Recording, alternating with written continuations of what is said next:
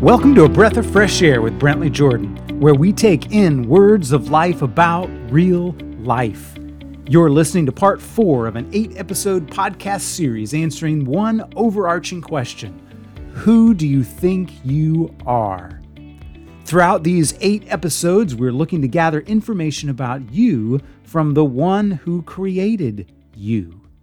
We do that through looking at what the living God has said about those whom He has created. Here are the 4 questions we're looking at to help us answer our overarching question. Number 1, why do you exist? Number 2, who are you? Number 3, what are you supposed to do? Number 4, how do you grow? In the last episode, we started answering the second question: who are you? Who are you? You are God's incredible creation. In this episode, we're focusing in on the second part of the answer to that question: who are you? First of all, I have a question for you. What is it that blows your mind? I read in the Guinness Book of World Records recently that a man named John Evans balanced a car on his head for 33 seconds.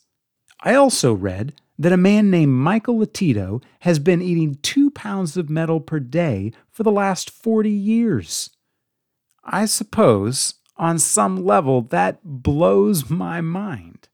The passages I want to share with you today share something much more mind-blowing. Here's the first one. 1 John 3:1 says this: "How great is the love the Father has lavished on us, that we should be called children of God. And that is what we are." This verse is telling us that who we are is children of God, loved by God. There are countless things about this that I find amazing, but let's just start with one. We're not that lovable. I'm not that lovable. I know that. I imagine you're not always that lovable. I mean, sure, the front you put on is sometimes relatively lovable for a short time, but if someone knew everything about you and spent lots of time with you, would they still think you're lovable? Psalm 139 says this in verses 1 through 4.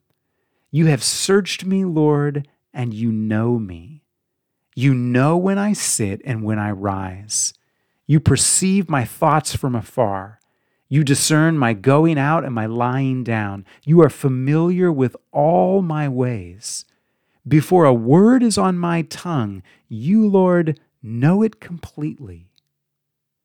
And then in verse 13, we read this: "For you created my inmost being. You knit me together in my mother's womb. I praise you because I am fearfully and wonderfully made. Your works are wonderful. I know that full well. My frame was not hidden from you when I was made in the secret place, when I was woven together in the depths of the earth. Your eyes saw my unformed body.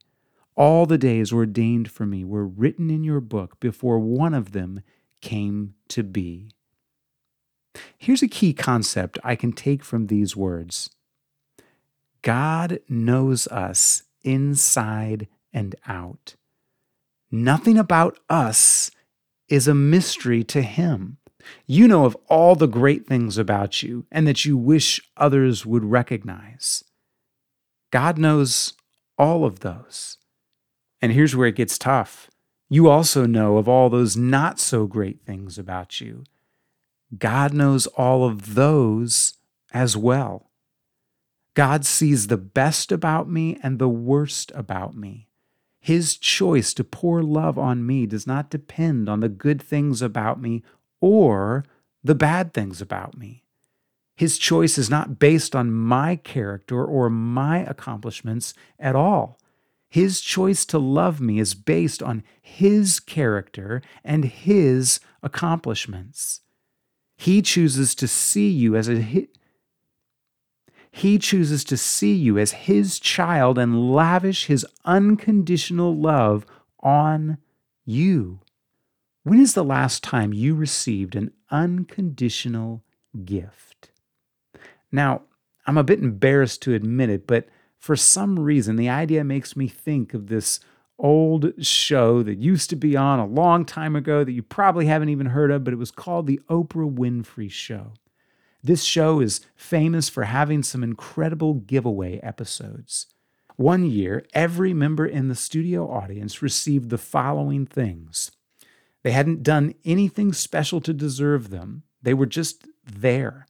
They received a jacket and a cashmere scarf, a 30-inch wide LCD TV, a washer and a dryer, a free resort and spa vacation, plus airfare, jeans, a watch, a computer, some other miscellaneous things, and a number of gift certificates.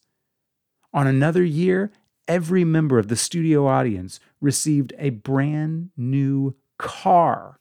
I don't know about you, but if I had been in one of those audiences, I would have felt lavished with gifts. I believe that's similar to what John is talking about when he speaks of the love our Heavenly Father has lavished on us. One average-sized gift would have seemed just fine to any member of that studio audience. Instead, they were lavished with a quantity and a quality of gifts that surely blew them away. God has lavished his love on us. He has created us in a beautiful world that we can enjoy and live in. He gave us a brain to think with, eyes to see with, hands to touch with, and I could go on and on. He gave us friends and family who love, encourage, and take care of us. He gave us all sorts of skills and interests and ways that we can pursue them.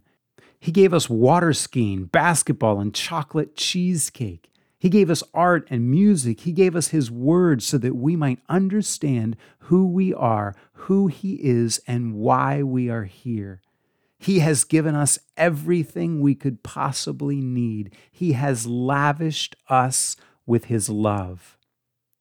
Now, imagine one of those members of that studio audience said, I'm actually not interested in receiving that jacket, scarf, TV, washer, dryer, vacation, computer, etc. That sounds insane. What if we were to say to God, I'm not interested in being seen as your child and receiving the love you have lavished on me. Have you responded to the love God has lavished on you? Here's another passage that throws wide open my understanding of God's love for me.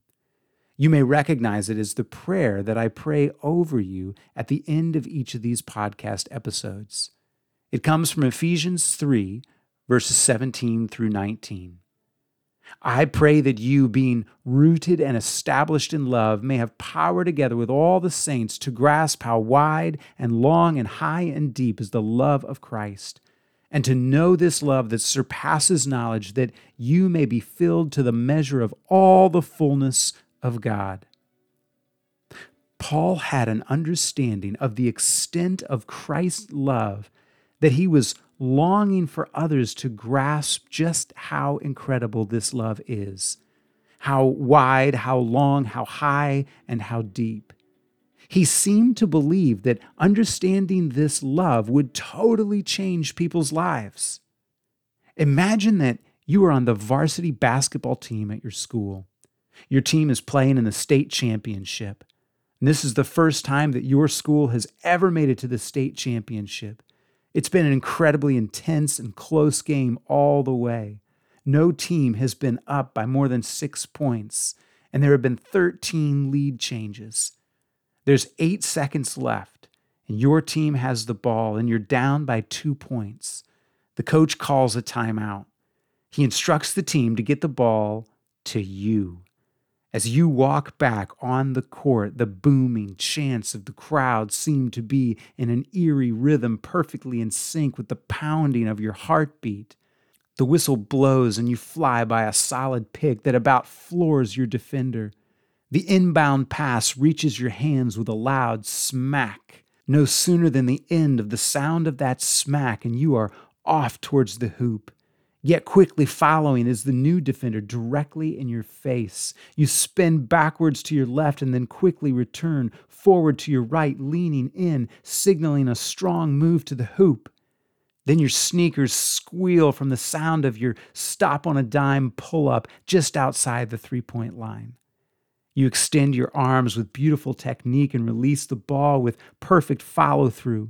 As it rotates along its arced path, everything seems to go completely quiet for what seems like much longer than the split second that it was in reality. The silence is pierced by the abrasive sound of the final buzzer, and the ball drops ever so gracefully through the hoop. Swoosh! How would you feel in that moment? Personally, I get pumped up just imagining the joy and excitement that a moment like that would hold. Remember that feeling for a moment. We'll get back to it. When a follower of Christ stands before God in heaven and comes to fully understand the extent of his incredible love, he or she will, now remember the feeling that I asked you to hold on to. He or she will burst into just such a feeling of joy and excitement, along with overwhelming praise and gratitude. And that intense amazement will not just last for a moment, but for the rest of eternity. That is the response that will come out of us like a reflex reaction when we, for the first time, fully understand how much God loves us. For the rest of eternity, we'll burst into the most incredible praise. A love like that. That love is for you. How do you feel about that? Who are you? You are God's incredible creation, a child of God, loved by God. Father, I pray that each listener in this very moment would be strengthened today with power through your Spirit in their inner being, so that you, Jesus, would dwell in their hearts through faith. I pray that each listener would be rooted and established in your message of love, so that they may have power to grasp how wide and long and high and deep is the love of Christ. In your name, Jesus, I pray. Amen. Well, thanks for listening to episode 4 of this 8-episode podcast series entitled, Who Do You Think You Are? I hope you'll share this with a friend and join me again for the next episode.